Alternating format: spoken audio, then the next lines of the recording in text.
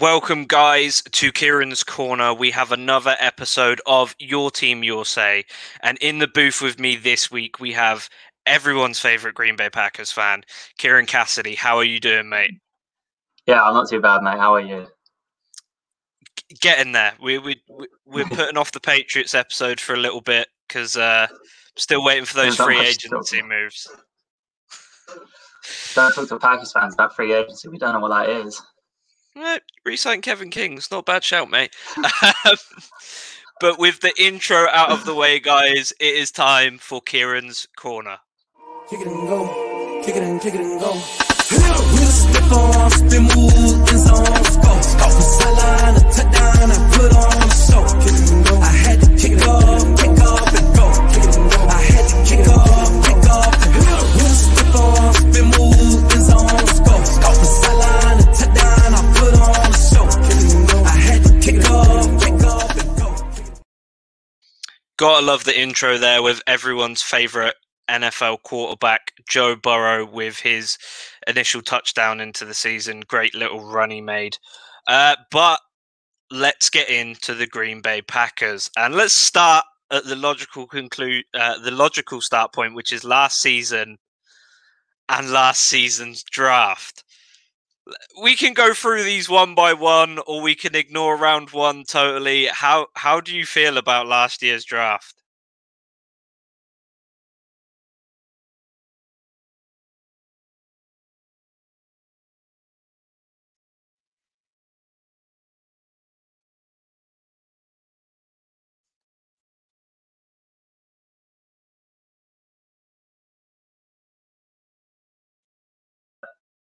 We have, for me, the best quarterback skill-wise in the NFL, who has 5 years. Why did we pick one now when we need a receiver? We definitely need DBs. Like, we could do with some backup offensive linemen. We seem to always get a big injury every year. Like, Bakhtiari is the only real, core lineman we've had for a while. The rest have all left. So, we pick him, and I'm just looking at, why? I know we picked late, but what was the point? All the receivers went. We could have traded up a couple of spots. Got Justin Jefferson. He came out, had a great year. Obviously, I know he's your boy, and LSU boy. I wanted him. When we were going in, I was like, we need him and Adams either side. Then we're fine. It's a tough one because Justin Jefferson was very clearly the best receiver in that draft, and Packers very clearly needed it to augment that wide receiver position. Tripping over my words today. And you've got Vontae Adams, but he didn't really, when you first brought him in, start as a star, and only has really emerged as that as the last few years. And I think it would be helpful to have a guy like Justin Jefferson, who is very clearly good to go from the outset and very clearly NFL ready. And we've seen that with now in your divisional rivals, the Vikings, which must be tough for you to watch, and it must be weird having a guy who you could have drafted, who is then, having his roots played as highlights, and then you've got a Hall of Famer in there who could have potentially thrown the ball every week, a guy who hasn't lost his deep ball still in his old age. But are there any picks on here you are happy with? We've obviously got AJ Dillon. He was a lot of fun, actually. I noticed he sort of started getting a lot more carries throughout the year, and he's a big boy. I will say that. He is a large man. Yeah, he's not small. He's a bit of a bulldozer. He's not the same size as previous running backs who've had, Eddie Lacy, who was 3 men. But he's a good player. That's why I think it was comfortable for us to let Jamal Williams go in the offseason, because Dillon, he came in, he played a bit. Obviously, we re-signed Aaron Jones, and we'll get into that obviously later more about this offseason. But that's the one I like. John Runyon's okay. History, obviously, his dad played for the Eagles for a real long time. He was a solid tackle. We just need support, but nobody really screams starter in the next few years, really. Even Dillon would play that much because we just signed Aaron Jones to a fairly friendly contract.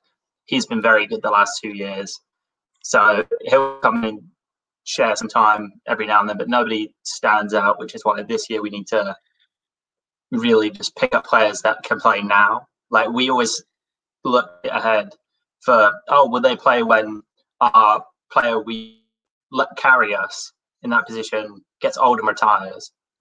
We did try to do that with Clay Matthews.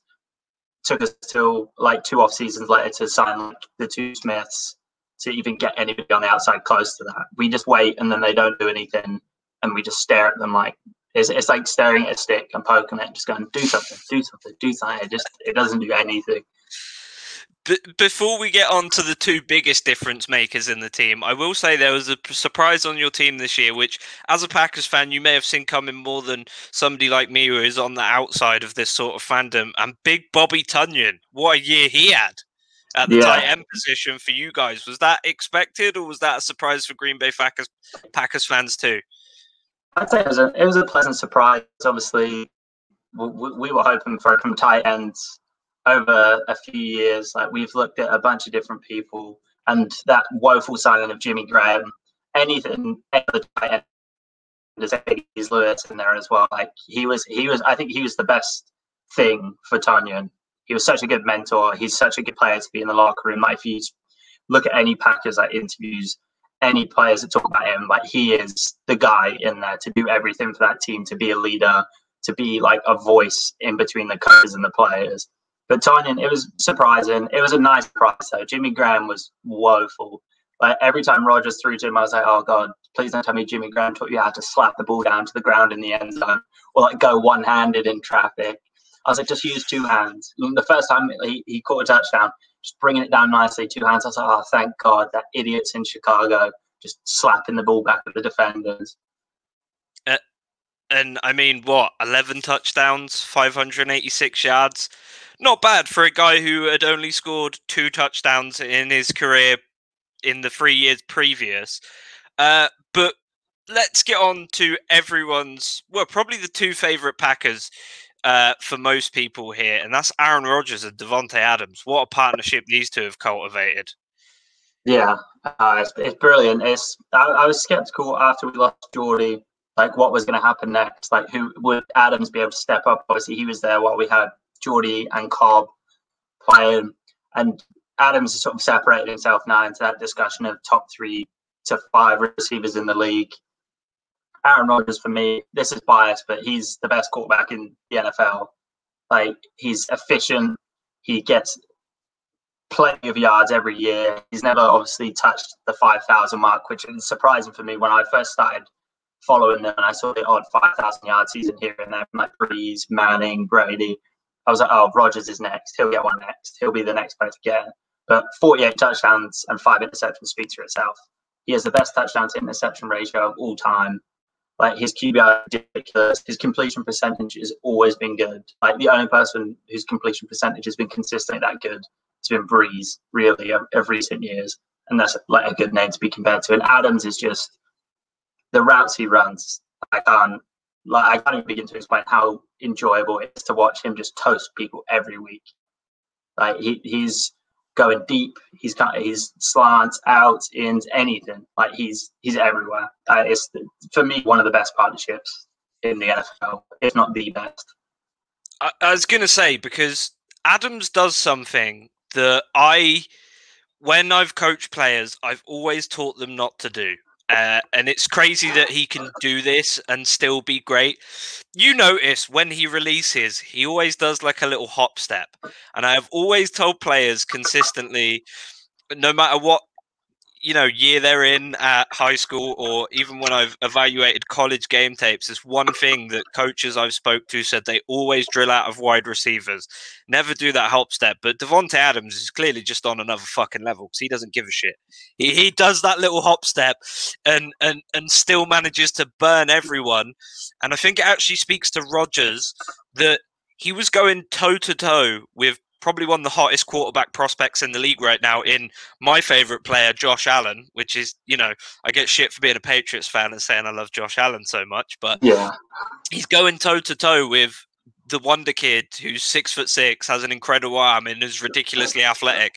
And Aaron Rodgers with probably less weapons than everyone else in the league. Because look, even Josh Allen has Diggs and Beasley and Dawson Knox and stuff like that. But Aaron Rodgers just really stepped up to the plate this year and a very well-deserved MVP season. It's very hard to make a case for anyone else this year besides maybe Derrick Henry. But even then, Aaron Rodgers just had...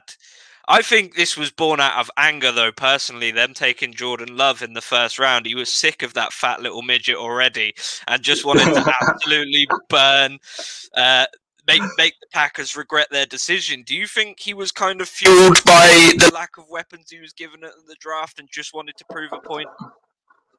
Yeah, obviously, he came out and said, like, he went on, like, the Pat McAfee show and spoke about the picks, and he was just a bit confused overall about, like, the pick and why they didn't pick a receiver. And, like, the only receivers we picked up in free agency were, like, Devin Funchess, who, like, the less said about him, the better. Like, he came out angry this year. You're right. Like, he came out from the start just mad. Like, it took him till, like, what, week 6 or 7 to throw a pick. And he was testing people. He was going at the big dogs, showing them, I'm not scared. Like, I'll throw it overhead. I'll throw it in the middle of 2 of you. Like, people with good safety support. Like, even going into the playoffs, he still looked mad. Like, Adams against Ramsey was billed as, like, this big battle. And don't get me wrong, I think the best corner in the league is Jalen Ramsey, like, without a doubt. And Rodgers was not afraid to go to Adams when he was shadowing him the whole time. And he just came out, with a point to prove. Like, he has nothing to prove for me. He has nothing left to prove. He's efficient. He's great. He has the statistics. He's got the unbelievable touchdown to interception ratio. He gets, like, even in a 3,000-yard year, he's still throwing 40-odd touchdowns. Like, going back a few years ago, he's not getting the 5,000 yards, 45 touchdowns and 20 picks. He's getting 4 picks, 5 picks, 7 picks. Like, I think it's for like 4 occasions he's throwing over 10 picks because he still throws at great corners. Like, our division historically terrible, not great corners, but like, we play in divisional games. Like, we played the Saints. He went at Lattimore. When we played against the Lions, he went, like, a few years ago, he was going at Darius Slay. Like, he doesn't care who it is. He's not one of those quarterbacks who shies away from a dominant corner or a dominant secondary. And to his fault sometimes, it can get him. Like, we saw when we played the Legion of Boom Seahawks, we threw away games because he got aggressive, because that's how he plays. He's aggressive. He's arrogant. But it suits him. And, like, as soon as you, like, poke his ego, that just, for me, I just noticed, like, a fire go off for him. And that's the worst thing that can happen to other teams, really. So if the Packers keep picking like this, he'll get more angry and will win more games. I always thought, like, I had kind of the wrong perception at Rodgers, that he was a little bit of a baby or an egomaniac, but he had a comment last season leading into this season that really kind of made me fall in love with him when he said that a down year for me is a career year for most other quarterbacks, which is such a fucking ballsy quote. I love that he come out and just gave 0 fucks and just said that. And I was like, do you know what? I've got to love him after that.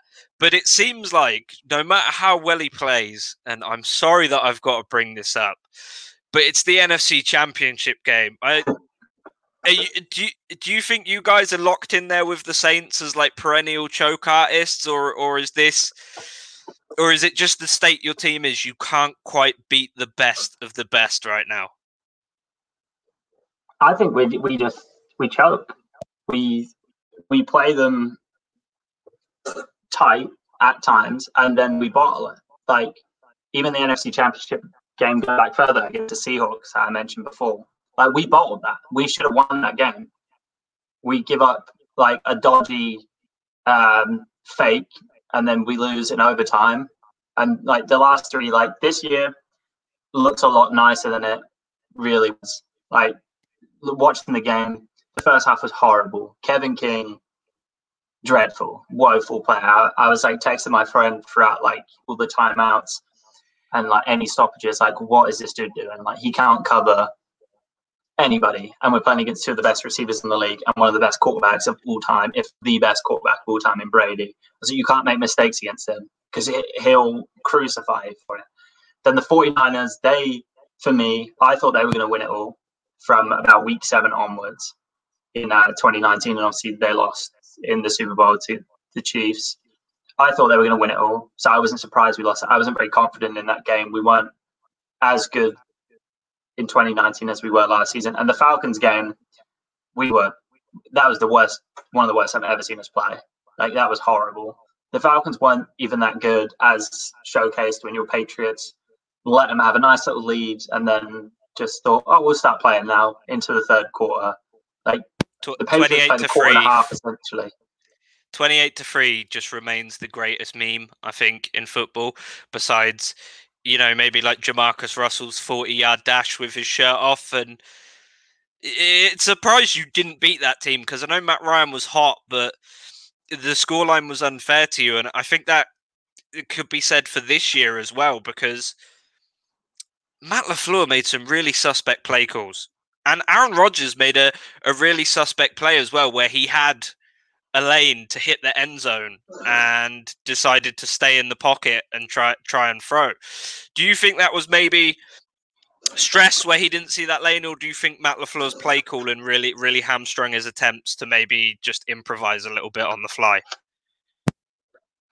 I think it's a bit of both. I don't think a player like Rodgers, who improvises as frequently as he does and does as much on his own and has done for so long, where a lot of it is, especially in that playoff run leading up to the Falcons game, like the Giants and the Cowboys, there were 2 games of like plays were called and he was like, no, fuck this, and just started doing whatever he wanted. And there's been so many occasions. I think this year was just a bottle job, like on both parts. Like, Rodgers lost confidence because the plays weren't what he wanted, but he just didn't see it. Like, when he gets mad, he is a head down. This is a lot of shit. Like, I can't, like kids. Like, I don't want to play anymore. I'm losing now. I don't want to play anymore. I've got crap KD on Call of Duty. I'm going to turn my Xbox off now. I felt that's what he gets like. And Brady got us back in the game. He got the Packers back in the game. 3 picks. Like, we got back into it because of that, for favorable field position, favorable, like, just ways to get to the end zone. Like, but we could never string a drive early. And it was too late by that point. Had we done that a quarter earlier, we would have played in the Super Bowl. I think we would have got there. We would have made the difference. We would have been able to impact the game more. But he just felt he was running out of time. I don't think just in that game, but just like overall, because he's never going to be, in his mind, he's the best ever. He knows that. He's arrogant. That's what he said. Career year for anybody else when he plays terribly. He's running out of time. He's got, what, 4, 5, maybe left. Like, that's a stretch. Like, he's hitting his mid-30s. He didn't start for the first 3 years. Obviously, as everybody knows, he's behind the curve for a lot of people. Like, a first-round quarterback that doesn't start the first 3 years typically doesn't come in and excel the way he has, especially following who he followed. And he's running out of time. Like, when is the front office going to sort him out? When are they going to give him a solid defense overall? Like, we went out and spent heavily 2 years ago. 2 pass rushers who have been great for the most part. Like, they've had lapses. They've been inconsistent. Like, Zadarius Smith has probably been our best free agent signing since Charles Woodson, for me. Adrian Amos is great. Drafting Jair Alexander. I wanted the guy that went to the Vikings, the Mike Hughes, the one that went to the Vikings. I wanted him that year, and we drafted Alexander. I was like, Louisville player, is he going to be that good? And he's one of the best corners in the league. But I was going to say, he's really excelled. Yeah, he's done great, way better than I thought. We've got no interior linebackers, we never have. Like, we signed Kirksey this last year. He's gone already. Like, he was awful. Like, he didn't do anything. We don't have defensive linemen. We have Kenny Clark, but like, anywhere else, it's getting a bit thin. Like safety positions, like Amos. Like, we had Clinton Dix. He was good. He left. I liked him a lot. So when he left, I was very confused. But we're just running out of time to string our whole team together. Like, it's all well and good having a good running back, a good quarterback, and a good receiver. But if you're getting torched every week, which is what they said from the start of the season, we couldn't keep teams out. There were awful teams getting 25 on us, and we were just winning 42-25. Like, 4 weeks in a row, we dropped 40 on a team, but we also let 25 go past us.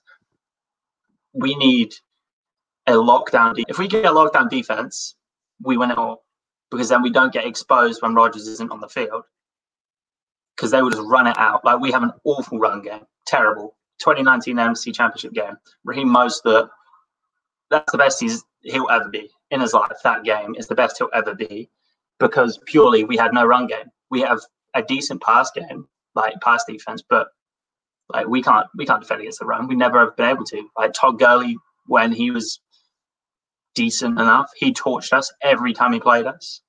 Devonta Freeman, he torched us.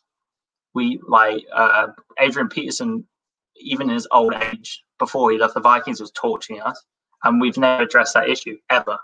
We've had 5 years to address it, and we still haven't. That's where I think the biggest issue will continue to evolve from. Like, if we play against a team like the Titans, they're going to kill us, because there will be no time for Rodgers to make any plays, because Derrick Henry will run 40 times a game. Yeah, so it's tough. I mean, that's what a lot of teams focus on, I think, because of how good Rodgers is. They just want to keep the ball out of his hands, because he really, I think he was really, we talk about Patrick Mahomes a lot, but I think Rodgers sort of invented that sort of way of playing in the NFL, a guy who can really extend things. If he needs to put it up there, he will just put it into the fucking rafters and someone will come down with it. We've seen that a few times against the Lions, for example, where he's just huffed it into the stands, basically, and it's come down in the end zone somehow. I think he's thrown it out of the stadium. It's done a rotation down the earth and then come back in the end zone. It's just ridiculous throws he makes. But do you think maybe Matt LaFleur is to blame for this? Because you should have got him receiver help. You should have got maybe some, like, think of the guys you've passed up in the last 3 years in the draft, and it's kind of inexcusable. But do you think Matt LaFleur is to blame for maybe some of your woes in the playoffs this year? Yeah, his play calling was a bit sus. He's still new. When you think about it, like when we hired him, it was like, who? Like, who are they? Like, they were like, everybody's throwing all these huge names out there. Like, nobody could believe Mike McCarthy was gone. I personally was delighted. That was a crack the expensive bottle of champagne kind of day. I was like, thank God, because he just had the whole team by the balls and was just squeezing until like we had no fight left. Like, we just stopped caring about being the best, being the team. Like, you can come play at ours, but you're not going to win. It's going to be too cold. We're going to be too rough. We're going to have everybody in your face, like, all the time. Like, we're used to that. Like, we have the benefit of a quarterback who can sling it 70 yards with frostbite. Like, essentially, that's what he plays. Every December, he's got frostbite, slinging the ball 70 yards. He'd hack a finger off and he'd lose a yard, maybe 69, 68 yards out there. But that's just the best fucking thing I've ever heard anyone say about Aaron Rodgers. That's great. That's like a real Dan Campbell attitude, which is I love that. You know, that's incredible. I think Rodgers is that tough though. But I'll let you continue. Yeah, I think he gets underrated. I don't know about you. I think he gets underrated. Like, how much, not just like physically tough, like mentally tough he is. He is one of the most scrutinized quarterbacks in the league. Like, Brady's up there, but everybody hates Brady because he wins. They hate people that win. He has all the accolades and all the trophies. People hate Rodgers because he's arrogant and he will say what he thinks. Like, James Jones had issues with Aaron Rodgers. Greg Jennings had issues with Aaron Rodgers. Like, they think he's an arrogant prima donna California boy. Yeah, he is, but he backs it up. So what? Like, why do people care how much of an arrogant prick he is when every single year, even when he's injured, he misses games, gets 2,800 yards and 25 touchdowns and misses 6 games. Like, he comes out, like the game against the Bears we had like a while ago, he had 6 touchdowns and just stopped playing. Like, he didn't care about getting the 7 for equaling the record, getting the 8 to be against a woeful Bears team. He didn't care. He just started laughing. Like, he was throwing just out routes to Greg Jennings, and like Jordy Nelson, just little darts out wide, getting like 2 yards on a play. He's got 500 yards and almost in 6 touchdowns. Like, he is that good. that he doesn't care about like what people think about him. Like he's just like, okay.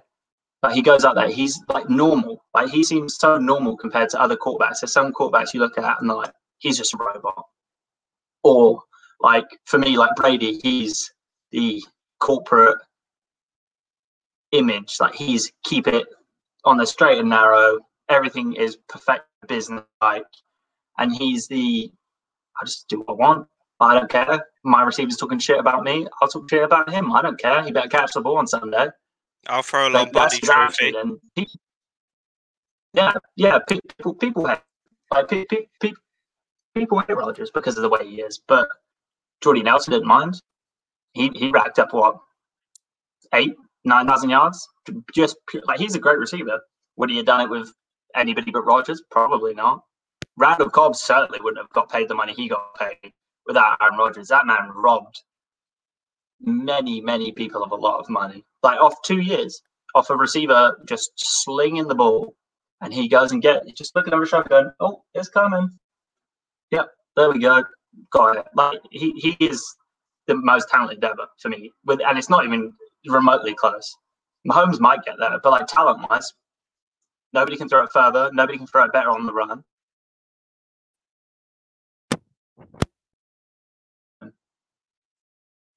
It's like you look at the Cowboys game to Jared Cook.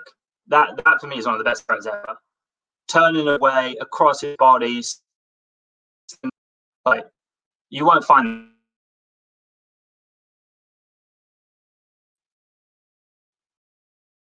to win.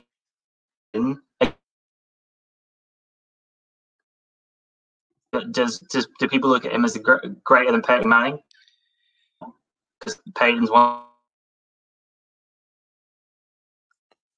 It's like every year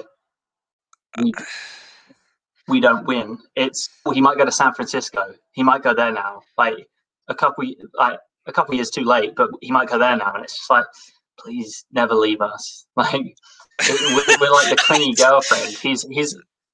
We're the clingy girlfriend. He's all we've got. Like really, consistency wise, we haven't had anybody we can rely on like that. Like Clay Matthews leaves, Jordy Nelson leaves, Randall Cobb leaves, Charles Woodson goes back to the Raiders. Like we have all these players, and then they just like go, and then the person still there is Rodgers throwing the ball to nobody who we drafted in the 7th round, and he's got a 180-yard game. Like the receivers we've had have 100-yard games purely because he's just said, run really fast and I'll find you. Yeah, well, there's a question I think that needs to be asked. Is that why it kind of hurts you when you see teams end up with great receivers where you could have picked them up, like a DK Metcalf, an AJ Brown, a Justin Jefferson, because Aaron is clearly elevating the talent around him, but then you could have another. Does that just seem like front office incompetence? Do you think it's? I know you're obviously a publicly owned team, so you guys should really have more of a say. But like, do you feel like that's incompetence of the management and the GMs, or do you think it's an over reliance on Rodgers can do it with what he's got? Yeah, I think he's been so good for so long that they have grown into the habit of being so stingy with their money. Like we give big contracts out and we lose cap space because we give decent contracts to mediocre players and like never pay anybody big. We always end up paying way less than the average and never the premium. Like when we went out and got Preston Smith, Darius Smith, Adrian Amos, and like that whole offseason, I was just staring at my phone the whole time. Like, I think they've obviously gone to like somewhere like the Raiders, who will spend like no tomorrow. And I kept saying like, oh great, we'll do this again next year. And then we didn't. We got Christian Kirksey and like not really anybody. And we like Blake Martinez wasn't a great player, but like he did a job. He did way more than Christian Kirksey did. And we let him go to the Giants, which I mean, he was woeful there, but that's besides the point. He didn't do bad for us. But it's just they were like, he's that good that they're like, oh, we don't need anybody else. But that's not how it worked, because every year we can put up with the offense. we find running backs here and there. Like Eddie Lacy had a few great years, and then got the size of ate himself out of the league. Houses. Yeah, he got one of the most fat I've ever seen a human being in my life. I was like, why is Dontare Poe playing running back for us? I was about to say, a 300-pound running back only really works in high school.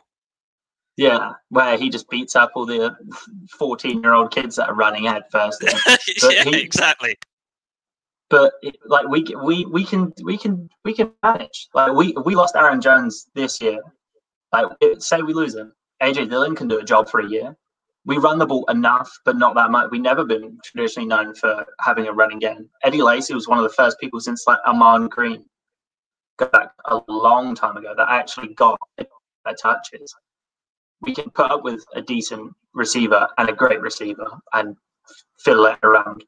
But we have no, like, they don't spend money on defense because they're like, oh, Aaron Rodgers will give him a nice $10 million a year for right tackle from the Lions in Wagner, who we just cut. And it's like, what did he do? Nothing. He turned up for a year. He was as good as somebody we could have picked up in the second round. Maybe he's a bit more, like, knowledgeable about the game. He's a veteran. He knows the league a little bit more. He knows the division well, obviously playing with the Lions for a long time. But it's like we always look at him and go, that'll do.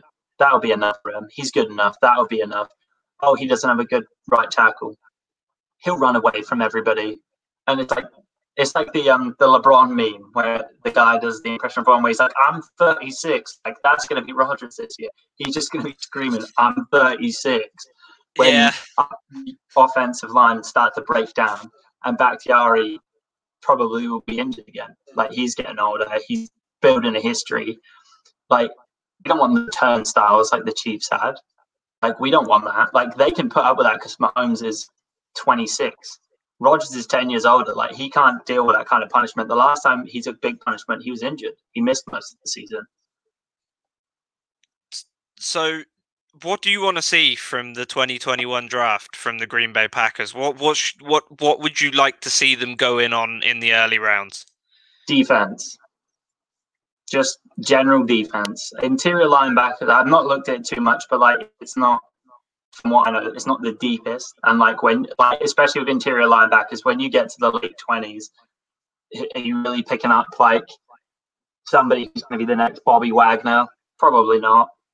Like, it's few and far between you'd find anybody like that in the first 15 picks. Like, he'd be gone early on.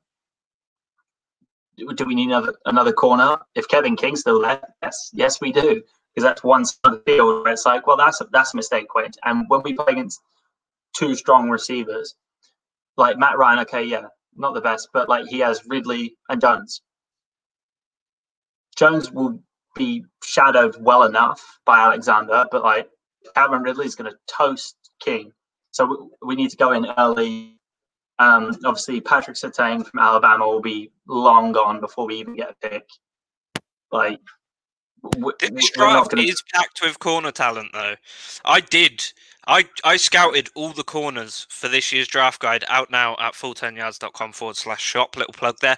But I scouted all the corners, and there is an abundance of talent in corners in this year's draft. And I think a guy who, you know, I've probably done 3 podcasts on just this one player so far, in Elijah Molden out of Washington. There's all these guys who are so ready to just be top level talent, and even if you guys trade up and you maybe go for a JC Horn or a Caleb Farley or something like that, I know that's very early on, but it might be worth trading up for that if you have these concerns about Kevin King, which, by the way, was the biggest shock re-sign of the entire offseason for me, even more shocking than the Patriots actually spending money. So, like, do you think, what if they go offense, though? This is my question, because it seems like you don't want to give Aaron Rodgers any help. But what if you go out there and you go for, like, a guy who could go late in the first round, like a Terrence Marshall Jr., a big 6'4" target, or a Rashad Bateman, or a Rondale Moore for Aaron Rodgers? Would you be disappointed if you saw that, or would you still have the same level of excitement as if you went and bolstered that defense? I'd be excited. It's more, offense is exciting. As a Packers fan, the thing you look forward to is when 12 walks on the field and starts with the smirk on his face, like he's better than everybody else. Like, my dad's richer than your dad. Look on his face every time. Oh, everybody looks and goes, okay, he's going to do something. Like, it could be a 3 and out, but it's like, oh, he's going to do something, or something crazy is almost going to happen. And if we bolster an offense, we get a nice receiver. We like get somebody who, I think what we need is a receiver. We've got a route runner and a big physical guy in Adams. He's 6'4". I think like 6'3", whatever semantics, but like he's a big enough guy where he can get physical with corners. Like, he didn't really seem to mind Jalen Ramsey, who he puts his hands over everybody, as like a lot of people know. Like, he's locked up Jones, he's locked up AJ Green when he was in his prime. Like, he's done that, and Adams didn't have a problem. We need a speedster. We need a guy who, when Rodgers throws the ball 70 yards, he's 10 yards ahead of everybody else, and the ball's just dropping into his hands. I would have loved to have, if he didn't have such a blazing 40 time, I really hoped for like Henry Ruggs if we couldn't get Jefferson last year. His 40 time obviously shifted him way higher than he should have been taken last year, but like somebody like that, but with skill, like still can run a few routes, doesn't just run in a straight, not like John Ross, who's just like a track team player for all legs, no hands. Yeah, all legs, no hands. But defense is what we need, because we can score 40 with who we've got. We haven't really lost anything like offensively. Like, offensive line, yes, we have, and we've lost like a second or third string running back. But like receiving core, it's still there. It works. Valdez-Scantling can do a job.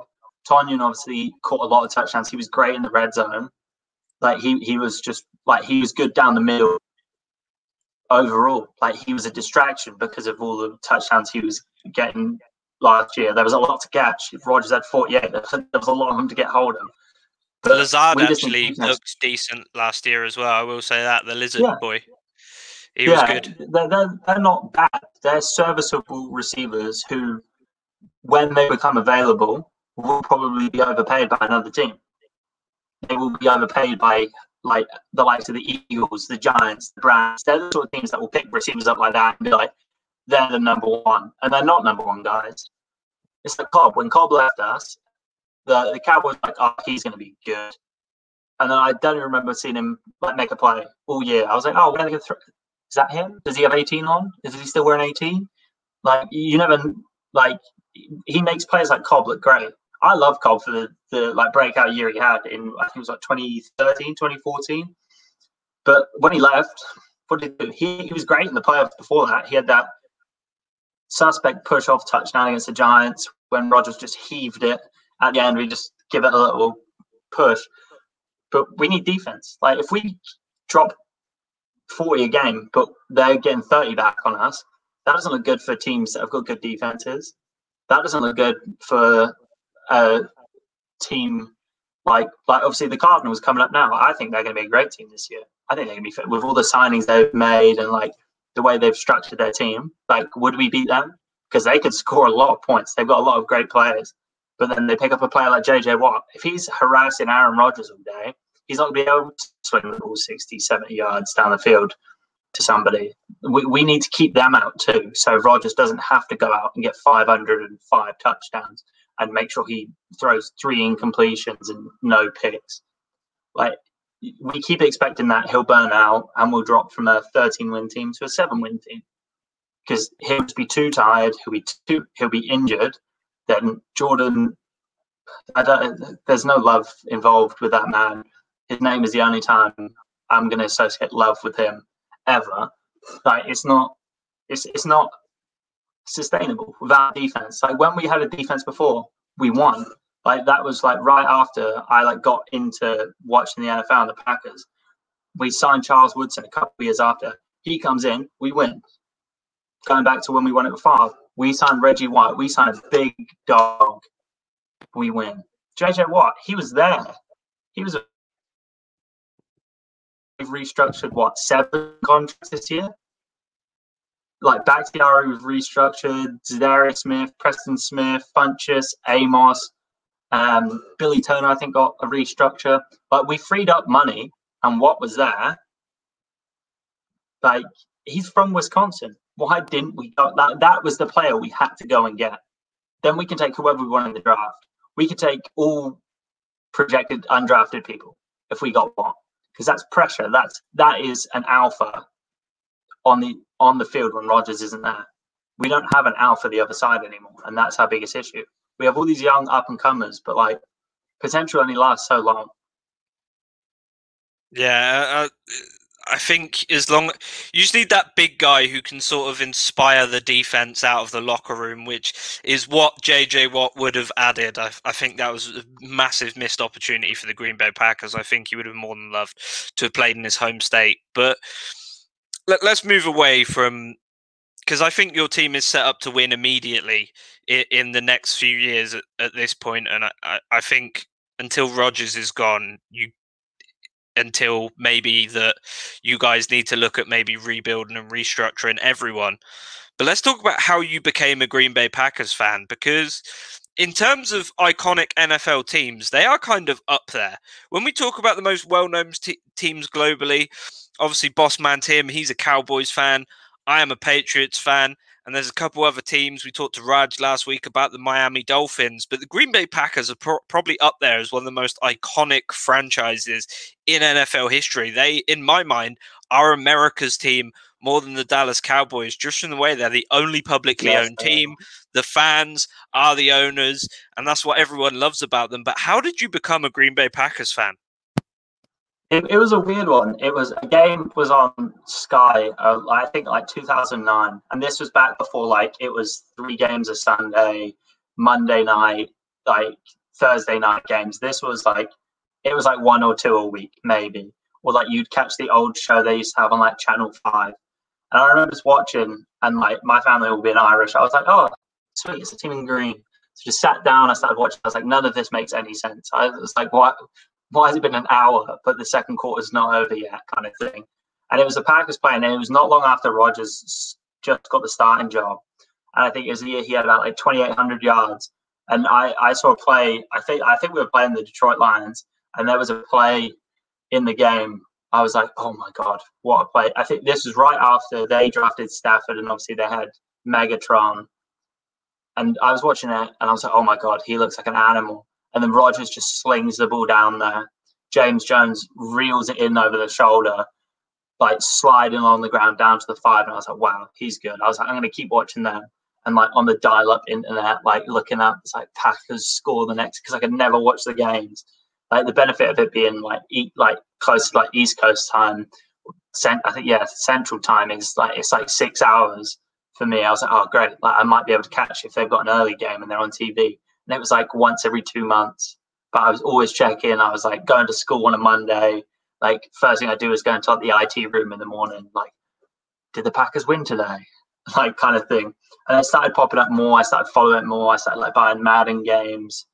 Like when I was buying that, it was like turn all like restrictions of salary cap off. I was signing like all the best players to play with Aaron Rodgers. I was like, he's so good. He needs all the best play.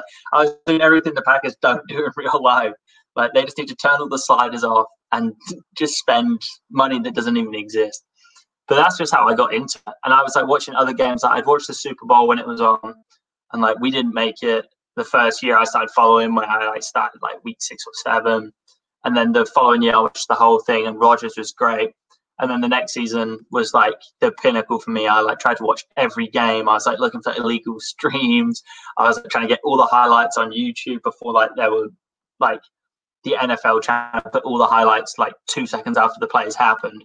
I was like looking up for people like Packers Man 24 with 1 subscriber who's illegally recording it on his terrible like Samsung flip phone.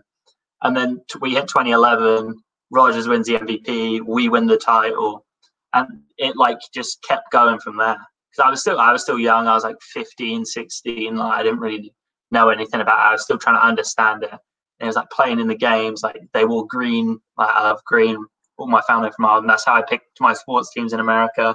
I picked the Celtics and the Packers just purely because they wore green. And it's been, what, 12 years now of just praying that we win more than we do. And like getting to the Super Bowl was so nice. Like only a couple years after, I was like, oh, we're quite good. I looked at it and I knew about the Patriots. I knew about the Cowboys. For some reason, I knew about the Raiders. Like, I know they're like a pretty historic team, but like they were absolutely dog shit at the time when I first got into it. Like, this was 2 years removed from Jamarcus Russell, so like this is a terrible time to be an Oakland Raiders fan. And I was like, oh, this is pretty cool. He seems cool. He seems confident and arrogant, and that's what I liked about him from the beginning. It wasn't just, oh, he like grew arrogance as he got older and better. It was like when he got drafted, it was like I've watched all the clips back. It's like he's an arrogant bastard, and I love it because that's how I'd be if I was as good as him. I would be like that. I would be. Are you better than me? Obviously not. Like, your best year, me with no legs, like cut his legs off, and like there are quarterbacks who've started for 10 years that can only produce what he would be like with no legs and half an arm. Like, it just endears me more to the team. And like players like Charles Woodson is probably my favorite Packer ever. Like, as a person, all the interviews, all the punditry and stuff he does. He was the first Packer I followed on Twitter. Like, when I started my Twitter in like 2011, Charles Woodson was the first one I followed. And like those two players were just iconic for me. And I loved Clay Matthews. Like the picture of him with the World Heavyweight Championship from the Super Bowl over his shoulder. Like, that is one of my favorite pictures ever. That was my phone back for like 5 years. And it just all stemmed from that. There were so many players I just loved as individuals. Like, I just love, and then Julius Peppers was another one. I just love the fact that he used to play for the Bears and then he played for us. And like, he played for the Panthers. I was like, good, we hate the Bears. And it just stemmed from there and it's kept going. And I had the great benefit of one of my housemates at uni being a Bears fan. And the only jersey he had was from a London game. It was a Peppers jersey. The torment, the intergalactic beef that would have happened in that household after a divisional matchup must have been crazy. Yeah, but we got our first year in Halls, 2016, was obviously the year we went to the NFC Championship game. That was the year, like, we were like getting to know each other and getting shit about like losing games and whatever. And we get to the playoffs. Like, we play the Bears in a 6 o'clock UK time. And he's like, oh, I think we'll beat you today. And this is like the prime of like Jay Cutler just being the ultimate meme. And I was like, but that donkey in there, absolutely not. And we absolutely trashed him. I think it was like 35-7. And then we get on to like the playoffs. We go through the wild card. We beat the Giants. We beat the Cowboys. And then he like half admitted, he goes, oh, I don't know, you might beat the Falcons. And after we lost to the Falcons, I couldn't live it down. Like, I was delighted when like the break came up and everybody went home for a week. I was like, I don't have to listen to this anymore. This is just killing me. But it was great. His Bears jersey had Peppers on it. I was like, he looks good in the NFC Championship game. Shame the Bears never really did much with any of that. And that's what I loved. It was like the Bears. I was like, he hated them so much. He changed his number from 90 to 56. And that's where it grew. Like, being more ingrained in like American culture made me love it more. Like, the more I got like ingrained with the culture and like understanding, obviously I went over there for a couple of years to work, like that made me love it more because I was closer. Like, the first year I went over there, the first thing I did after I finished working in the summer, like we finished on like the 19th of August, the 20th. First thing I did, flight straight to Green Bay. Cost me almost nothing just to go stand outside Lambeau Field and just like take it in and like see it. Like, seeing it is something I wanted to do for ages, but that made the love even more. Like it made it even bigger for me and more important. Just watching them like walk around the stadium, like all these personnel people, and looking at it and thinking, this is the home really of football, like NFL football. Like, we have all these historic players like winning Super Bowls right at the beginning. Obviously not so much now, but that's besides the point. But it's the love there just started from, I liked Rodgers. I liked how arrogant and cocky he was. I liked Charles Woodson, like seeing Charles Woodson get like 8 picks in a season. And every time he was the opposite. He was the calm, collected, like gets a pick. He's hyped, but he's very formulaic in the way he is. He's head screwed on. Clay Matthews, just looking like a surfer, but he'd also rip your head off. Like we had so many personalities on the team. I just loved it from there. And it was just fortunate that was the first game I really bought on TV that I was like, oh, I might watch this, because I was a football guy, like English. That's how it is growing up, and yeah, the American sports are so much more like bombastic and in your face. It's actually a nice change of pace to have a guy like Aaron Rodgers, when footballers out here who show their ego are kind of just shunned by the media. Yeah, it's like the Sundays were Premier League. It was Super Sunday. It was, I will wait for Man United, Liverpool, Arsenal, Chelsea. Like, that was just Super Sunday. And then it came on to like NFL weeks, and I was like watching it, and my brother would be like, "What are you doing? Like, why are you watching that? Doesn't it take like 6 hours?" I was like, "No, it only takes 3. Thank you." And they're like, "Oh, why do you like them?" I was like, "They just wear green. I just like the green. I like the quarterback. He's good. He's fun to watch." I was like, "The rest of our players are pretty but we're pretty fun." And then we got better. We signed Charles Woodson, and then that was it. The rest was history, as they say. I will say, you do have an advantage over a lot of other English fans. You've actually spent a lot of time in America. You do like what is it, the YMCA camp out here? So like, you've spent a lot more time in America. Do you think that made it like easier to sort of get more into football and stuff, given that you spent time out here and you got to experience it a bit more than maybe the average English fan? Yeah, definitely later on. It was like, it was weird to see, because like the way American sports are conveyed over here, just like over the top and a bit too brash, and like it's a big show. But like you said, going over there to work was a lot later on. Like I've been supporting the Vikings for about 8 years, but I'd never known anybody apart from people that would go to like London games be able to go to like a stadium over there and watch a game. I just like casually follow it. Anybody I talked about it that isn't like a fan, a proper fan, they're like, "Oh yeah, I watched the Super Bowl on TV. Oh yeah, like I was walking through London. There's like people all around. There's like a big festival going on because there's a game on." I was like, "Well, yeah." Like I went to like Bengals preseason games.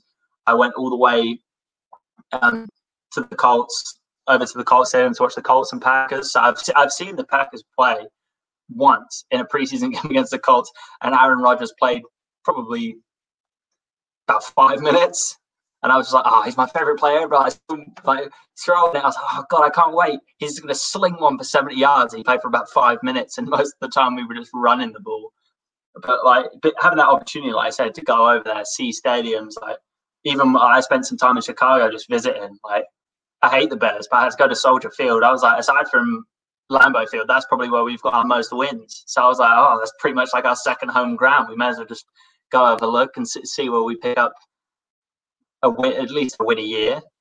And like, it's just things like that. Like, being close to obviously I know, like, same with you being like close to the Bengals stadium and stuff. Like, you have an affinity to the Bengals, and my love for the NFL like branched out to other like players and teams. Like, the more it grew, especially going over to America, I started to like I liked the Bengals before. Because prior to me going there, I went to the Bengals-Browns London game. I don't know if you remember the double overtime tie. They missed like 6 field goals in the 2 of it. That's the first like experience the Bengals I'd ever had, and I was there, and that was the first London game I'd went to with friends. I'd always went on my own. And just, to be fair, it's the most Bengals experience you could ever have.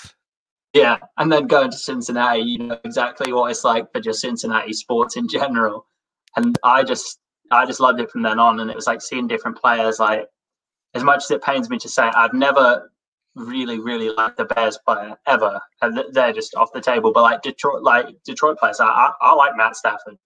I like, obviously he's gone now, RIP to Detroit, Matt Stafford, but he's in a bad place now. Calvin Johnson is probably my favorite non-Packer of all time. Like, I loved Calvin Johnson, like, because I came in when he had those years of like, "Oh, they're just going to throw out this 6'5" behemoth and he's going to catch it." Like, I loved Adrian Peterson. So like that, when our division games came on TV, it was like, it's not just like now where it's like, "Oh, we're probably going to win. We're going to like clean the division out this year and lose like a stupid game to the Vikings in like week 14 because we've got too many injuries." It's like, we had like Adrian Peterson's like 2,000-yard year. I remember watching that and I was like, "God, I hate the Vikings, but that man is ridiculous." Calvin Johnson's 1,900-yard year. I was like, Jesus Christ, like he's had a couple of hundred against us this year, so that's probably helped him out. Like it all stemmed from that, and being over there, like the way people follow it and the tailgating and like how big the stadiums are. Like I don't think a lot of English fans really understand. Like most stadiums are what 60,000. Like is like small. Like my British friends back home who aren't super immersed in football always get shocked when I tell them about college.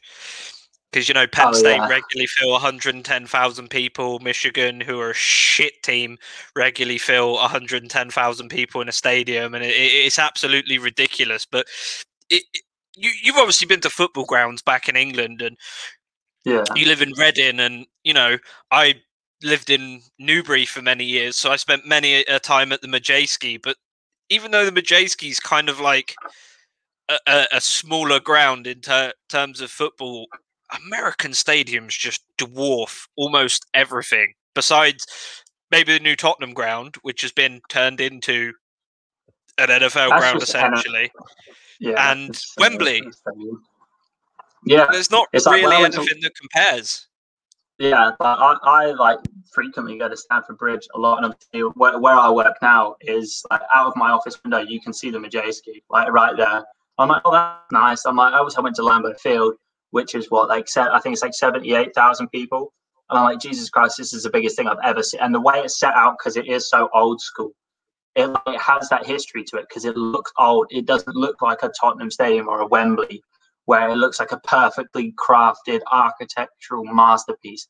It's just chairs and grass, and it's huge, and a lot of things have happened, a lot of wins, a lot of championships, a lot of great players have come in and out, and like being able to see it, like trying to explain to people when I first went over to America, like the only place I want to go, they're like, oh, I'm going to go to California, I'm going to go to New York, I'm going to go to Miami. So I want to go to Green Bay, Wisconsin, go look at this majestic stadium and see all the history in the place, and like just like because I'd read up about it. Like when I get into something, especially with the NFL, when I got into it, I was like watching like the whole draft from like 2002. I was like, none of these players even play anymore. Like reading up on old players, like seeing all the MVPs from like 95 through to present day, and like checking about that. It is a completely different experience. It's a completely different culture, and just the sheer amount of people, like the atmospheres don't compare because it's different sports. You won't see people at NFL games singing like the sort of songs you'd hear at a football game for 3 hours because it's just too much. But it's just everybody is locked in for those 3 hours, just staring at like, and it's what the players can do. I think that's what switched it up for me in like trying to enjoy a new sport apart from football. Is I tell everybody I know still to this day, I'm like, yeah, like he's nice, he's quick, he's whatever. I goes, go watch an NFL game. There's 5 people faster than him for one team, and they don't even play. I said they are, for me, the pinnacle of all athletes. They are freaks, size, speed, strength, skill. Like average receivers can do some incredible things because the skill level is that high. Like it is for so many people in a team, it's so selective about who's great and who's not, and who can do this and who can't. And being fast doesn't get you as far as it would in a sport like football. Like in football, you can rob a career on being quick. In the NFL, they cut you after 3 years if all you are. Look at John Ross. Like he's gone. You have to have a very complete skill set to compete in the NFL, I think, or to compete at any level, especially when you watch like D1 athletes and stuff like that. And even then, the NFL is so head and shoulders above what these college teams can do. I mean, look at LSU. They had 16 NFL starters on their roster in 2019. That's just guys who got drafted. 20 players ended up going to the NFL, and look how much of a difference that made when they beat the living shit out of everyone they played that year. It like no team even ran close with them. So the fact that 1 million kids play high school football every single year, but then only 256 get drafted every year, that really shows the level of talent. It's not like when you're in the UK and stuff, and you can go to an academy team when you're young, and you know you can work your way up like that, because there's literally thousands of high-paying jobs in football as a player. I mean, in the Premier League alone, there's hundreds and hundreds, and then the Championship, there's even more, and then as you go down, more and more and more. So it is that you have to be so talented to get where you are. And I think that's what a lot of English fans don't understand, and what probably many of them don't understand as well, is that pads do not stop you getting hurt. This is the argument I see from a lot of mainly fucking Tories, if I'm honest, who played rugby at school or whatever, and they're like, well, yes, well, the pads, they must be pussies. Well, I don't think you'd want Adrian Peterson trucking you, even if you were wearing pads and he wasn't. These guys are like the most supremely talented people of all time. They're super athletes to get to the point they're at. That must be the hardest thing for you to explain to other Brits who aren't sort of in the know about the NFL, I guess. Yeah, it's like the big hits. My favorite is the big hit compilations. Like, put those on for other Brits and be like, okay. Another good example, like going back to the Legion of Boom Seahawks. I was like, okay, like it's a pussy sport, is it? I was like, Cam Chancellor and Bobby Wagner run full speed into you, like 4.4 speed at 250 pounds each, 6'4". Like Cam Chancellor was my favorite example of, look at the size of this man. Like, show me a player in any other sport aside from the NBA that big and that fast and that strong, like all combined. Either like football, you're big and you're strong, you're small and you're quick, you're skilled, and like there's no examples bar maybe one or two, like Ronaldo maybe, is he who's brought all the physical attributes and the skill together. And you look at people like Cam Chancellor, Bobby Wagner, like Sean Taylor, obviously rest in peace, like watching videos of him from before I even watch NFL, of how hard they would hit people. And it's like, oh yeah, they've got a nice bit of padding on, but they all still probably all get concussed, 3, 4, 5 times a season, all of them, and just don't say anything about it. Like, that is true grit and like strength and like willpower. Is you can have a player like that. You can have like an Earl Thomas run head first into you and just clatter you, and you just stand up. Like, that speaks to the skill and the strength of players who their job stuff, catch the passes one-handed. Like, Julio Jones is my favorite example. It's like watching people just run head first into him, and he just like sucks the tackle. It's like if Adrian Peterson like could truck in 6'4" linebackers. So if he patted me on the back after saying hello to me, I probably wouldn't be able to breathe for days. Like, just the strength and the speed and everything, it's just unbelievable. It's hard to even explain because it doesn't make sense until you like engross yourself into it and you actually look at how hard they hit each other. And like, the best example now is look at Derrick Henry. Like, people running full speed into him and he's just like brushing them off. And like, they run full speed into an average guy like me, you. It's like, well, I could be dead. Like, they could kill me if they ran into me like that. And he's just like, just get off me. Guy's 6'5". It's not like they're running slow either. These dudes are hitting like 18, 19 miles an hour sometimes downhill. It's absolutely ridiculous speeds they're running at. And I think a lot of British fans won't appreciate how big these guys are as well until you see them up close.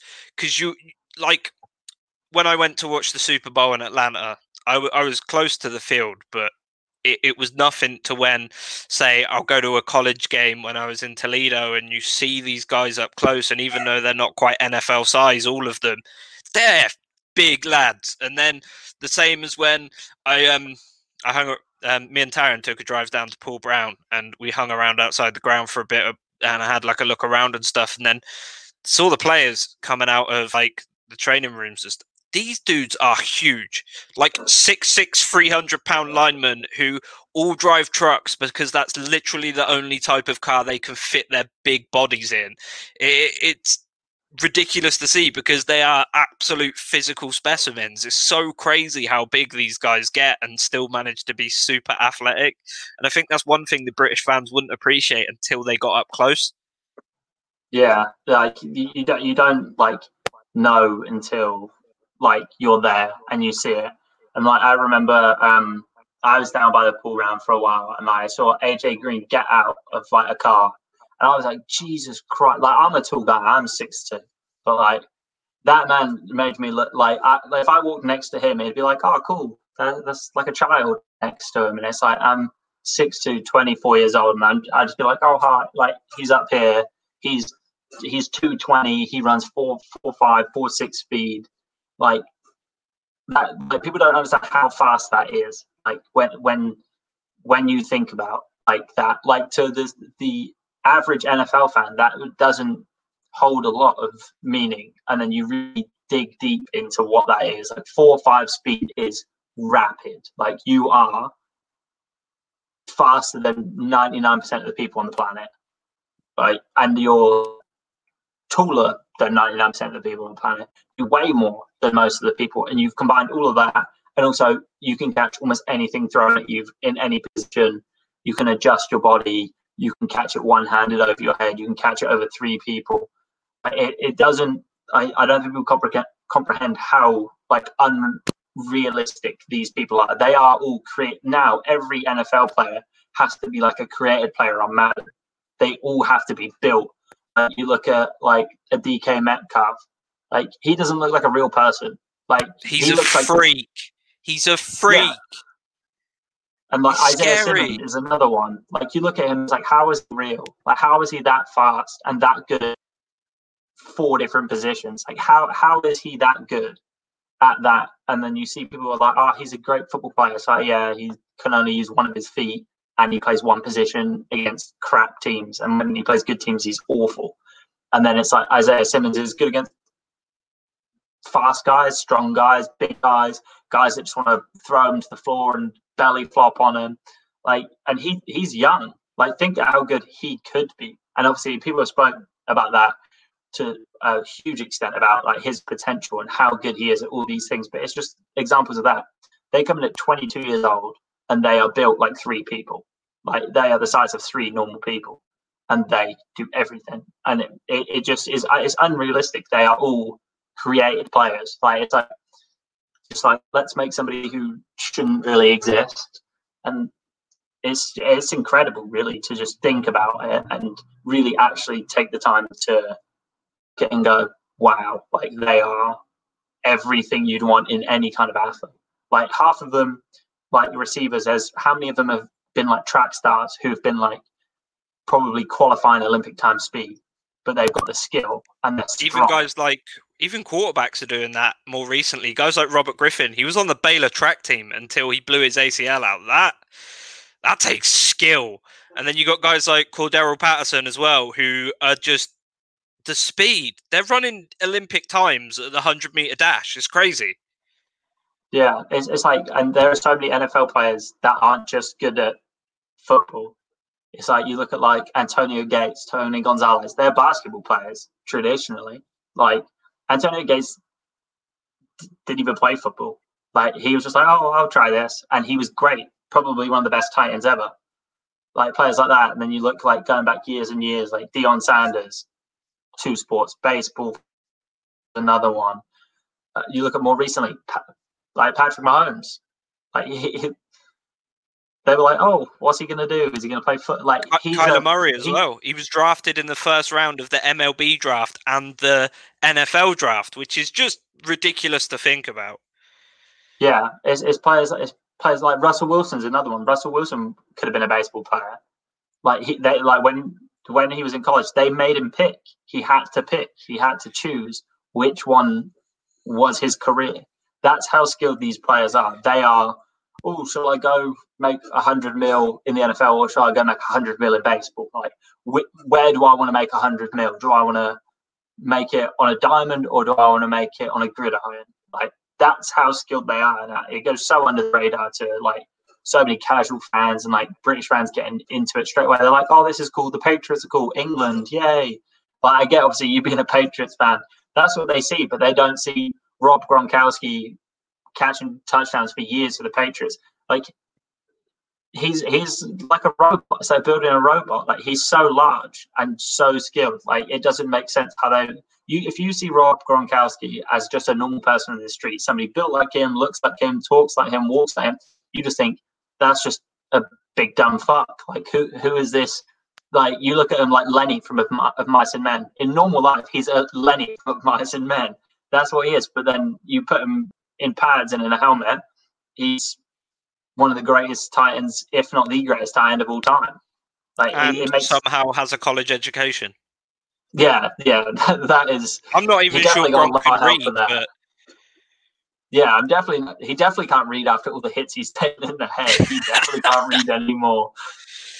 The worst hit he ever took was when he flipped into an end zone and landed on his own head. I was like, wow, that's 260 pounds coming down on your neck right now. What the fuck? And he got up, but it's crazy. These people are ridiculous super athletes, and you see it. The craziest part is when you have families in the NFL, right? And you have obviously the Bosa brothers, the Watt brothers, and bringing it back to the Packers here.